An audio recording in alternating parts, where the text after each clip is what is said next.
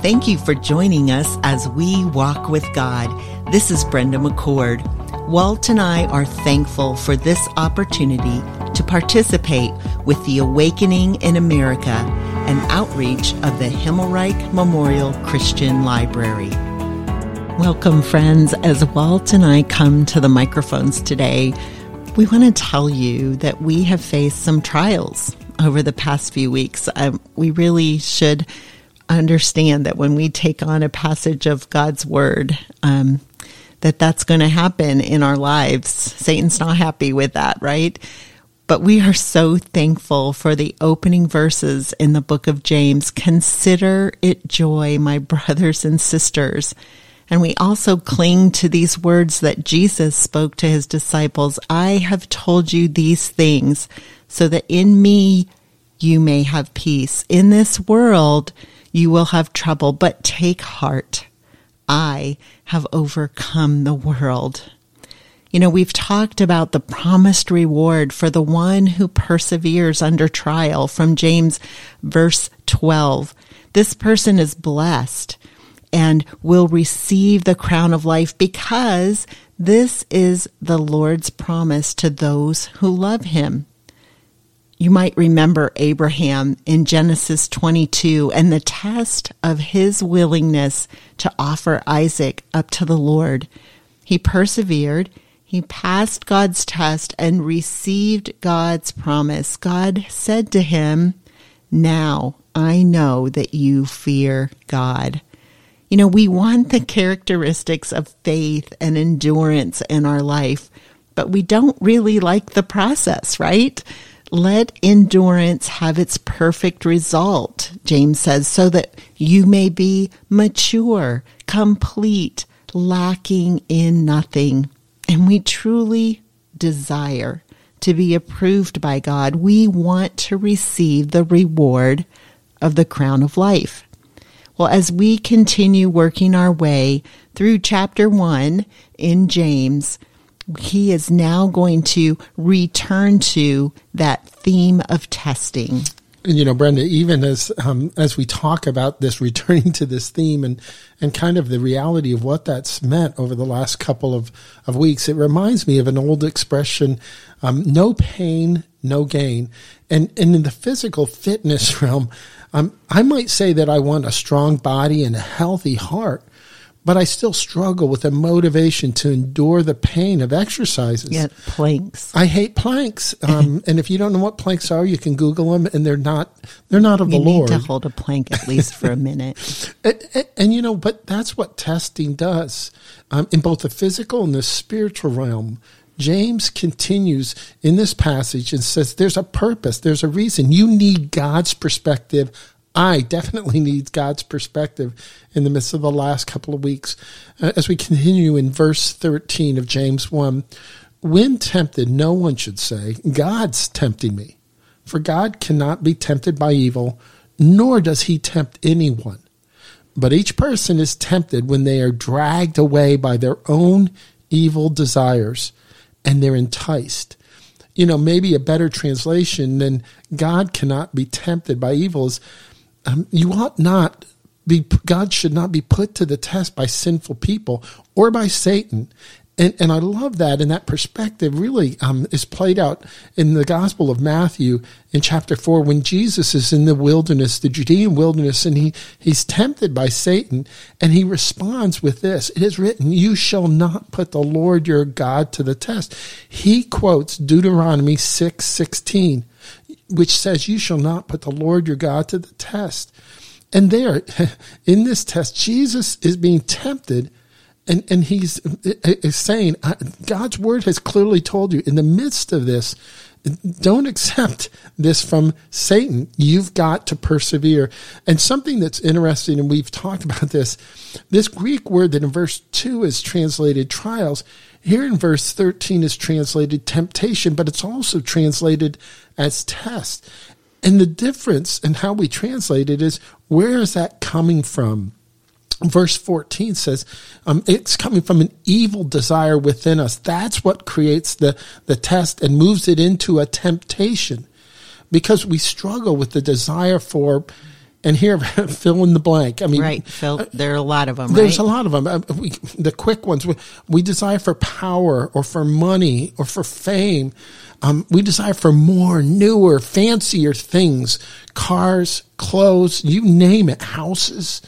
And first, our thoughts are enticed by these evil desires. And then, if we're not careful, we begin to live out our thoughts into our actions. This desire is what the Jews called the evil impulse in people, or what psychologists call what drives a person, or what the Bible calls, and Paul in Romans chapter 7 makes it very clear, these desires are called sin. Yeah. And, as we've worked through these verses for today's podcast, I've been reminded of Genesis 4, 6, and 7. The Lord came to Cain. Yeah. Why are you angry? Why has your countenance fallen? If you do well, will not your countenance be lifted up? And if you do not do well, sin is crouching at the door, and its desire is for you, but you must master it.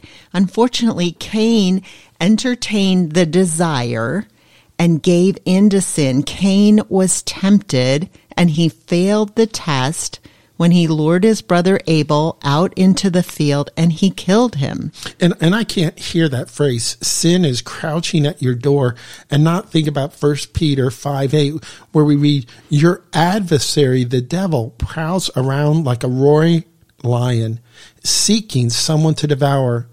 If you don't master the desire for sin, sin will devour you. And that's Satan's goal. He wants us to trip up, to fail, to fall, and to be destroyed. Mm-hmm. He is the source of the sin crouching at the door. Yeah, and when we continue into verse 5 here in James, he says, then after desire has conceived, it gives birth to sin. And this passage from Genesis 4 with Cain paints that very clearly for us. Yeah. That desire's there. It gives birth to sin, and sin, when it is full grown, gives birth to death. And that is a regression. The steps are very clear. Desire to sin. Sin will lead to death ultimately. We are not getting better. Rather, we regress when we give way to desire in our life, and then we walk into sin. Other examples that we find in the Bible would include looking at Eve in the garden in Genesis chapter 3. Also consider King David in his sin of adultery with Bathsheba in 2 Samuel chapter 11. Those give us examples of how this plays out for us as sinful human beings. Our sinful action sow seeds that will lead to death, and it will spread like an ugly plague. But James calls us back, and he wants our full attention. In verse 16, he says, don't be deceived, my dear brothers and sisters. He refers to his audience in terms of endearment. He calls us brothers and sisters. And he also stated that back in verse 2 in chapter 1, if you recall. He's not scowling as he pens these words, but rather writes with a passion, for he just loves the people he's writing, and he knows that they are facing great trials, problems, and struggles. He does not want them to yield to the desire and fall into sin, because our sin will give birth to death. And Brenda, even as you say that's so true. But it's not like James is on the sidelines and he's living in this ivory castle and he's talking down to these people and saying, no, you're going through trials. That must be really tough. He's engaged in the same things that are going on with them. And we know that he's in the midst of it. from the historian Josephus, we learn that James was martyred for his faith by Jewish religious leaders, probably in 62 AD. And so James was being pursued. He was going through really difficult times. But he was a leader and of the people. He's a leader. The church. Exactly. And he is calling his readers back. James will now put some words of encouragement in front of them, and he gives us hope in the midst of our trials and testing. And verse 17 says this, "For every good gift and every perfect gift is from above. It's coming down from the Father of lights, with whom there is no variation or shadow due to change. Of his own will, of the Father of lights, he brought us forth by the word of truth, that we should be a kind of first fruits of his creatures." And just as we try to break down and understand what's going on in this verse, it talks about every good gift. And of course, one of the good gifts that God gives, maybe the greatest gift that he could ever give, is the gift of eternal life through faith in Jesus Christ. But in the context, the immediate context of this passage, he's saying that even trials and testing, that is a good gift. And it's interesting because even as he gives this phrase, that the good gift, it focuses in on the first phrase, every good gift focuses in on who's giving the gift. It's good because he's good. And then the second phrase, every perfect gift, it's a little bit different translation. This focuses more on us receiving that it's a good gift given from God. And we have a perfect quality of whatever God gives us. And our perspective needs to be this. My perspective needs to be this. As a child of God, we can have confidence that what comes into our life is a good gift and part of God's process of conforming us to the image of Christ. That doesn't mean it's going to be an easy gift. That doesn't mean that it's always going to be pleasant and joyful. It means that it's a good gift with a good purpose. And it comes from our Heavenly Father, God Almighty, who, according to Psalm 2, is from above. He's enthroned in the heavenlies. Also in Isaiah 6, he is high and lifted up. He is holy, holy, holy. And the train of his majesty, it just goes through the whole temple. But then I love this last phrase. He is the Father of lights. He's the one who created all the lights in the heavens. And we need to remember that he also is light. He provides us with his written word, which provides a lamp unto our feet and a light unto our path. That theme of light and the Father of lights is so woven into Scripture, Old Testament and New Testament.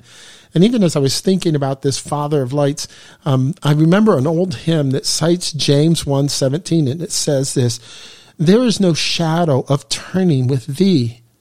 Thou, God, changest not. Thy compassions, they fail not. Great is thy faithfulness, Lord, unto me." God has a purpose in all that he does. He's a faithful Father of lights.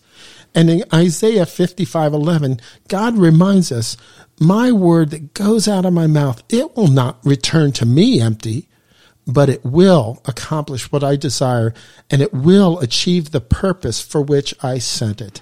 And I love that from Isaiah. I'm sorry. Whenever we talk about Isaiah, I just think of being in the Judean wilderness and how powerful that book is there. And I think of God's word. It will not return empty.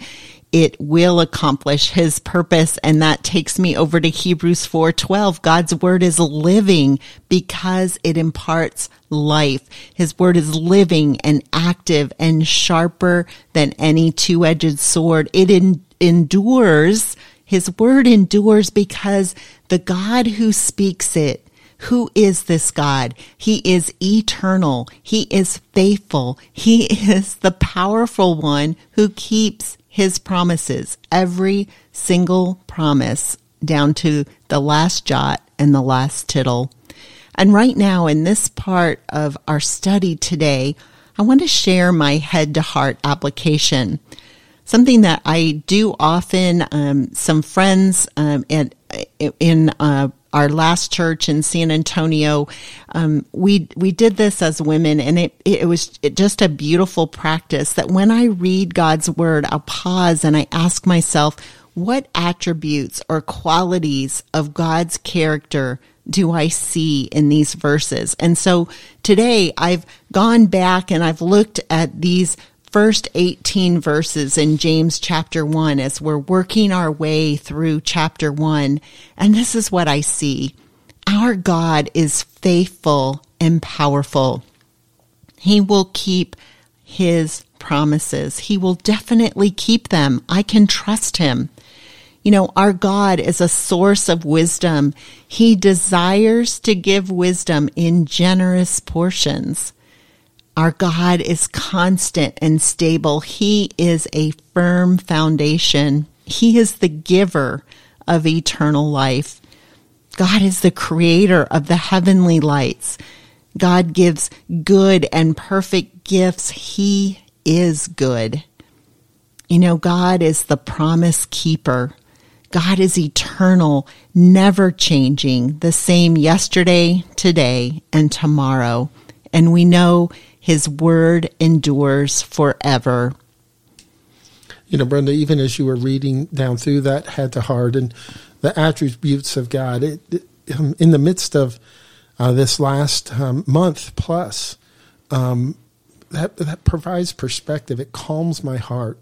It takes my vision off of what's going on around me, and it puts it on the Lord. And, you know, even as you share that, you know, well, I just have a 3x5 card. It's sitting here right in front of me. And, you know, it helps when we think about who God is and we take our eyes off of who we are and what our circumstance is. But we look, and I look down through this list, and it reminds me, he holds me in his hand. He holds you and each of our listeners. He holds us in his hand. And I, even as you were sharing this, I was reminded of Paul in Romans 5. He writes something very similar to what James is teaching. I'm just going to read. This is Romans 5, verses 3, 4, and 5. But we can rejoice in our sufferings, and knowing that suffering produces endurance. And endurance produces character. And character produces hope. And hope does not put us to shame, because God's love has been poured out in our hearts through the Holy Spirit who's been given to us. Let's pray together. So, Heavenly Father, Father of lights, Father in whom there is no shadow of changing, who is just the source of all the encouragement and all the hope that we need. As we come to you today in prayer, I confess these past few weeks, this last month has really been difficult, and it's been exhausting. And it's been filled with trials and struggles and death. And for each of us, we need to be encouraged that you know the details of our life, that you care for us, that you love us, and that you have a purpose for every trial we experience, every difficulty. Lord, you want to conform us to the image of Jesus Christ. You don't just want us to be happy all the day long. You want us to be holy as you are holy. So, Father, we ask that you would provide your perspective, that you would provide your endurance, that we day by day would just trust in you. Lord, you promise that you will provide your wisdom when we come to you in faith, so that in the midst of difficult days, we might persevere in our walk with God. Amen. Thank you for joining us as we walk with God. This is Brenda McCord. Walt and I are thankful for this opportunity to participate with the Awakening in America, an outreach of the Himmelreich Memorial Christian Library.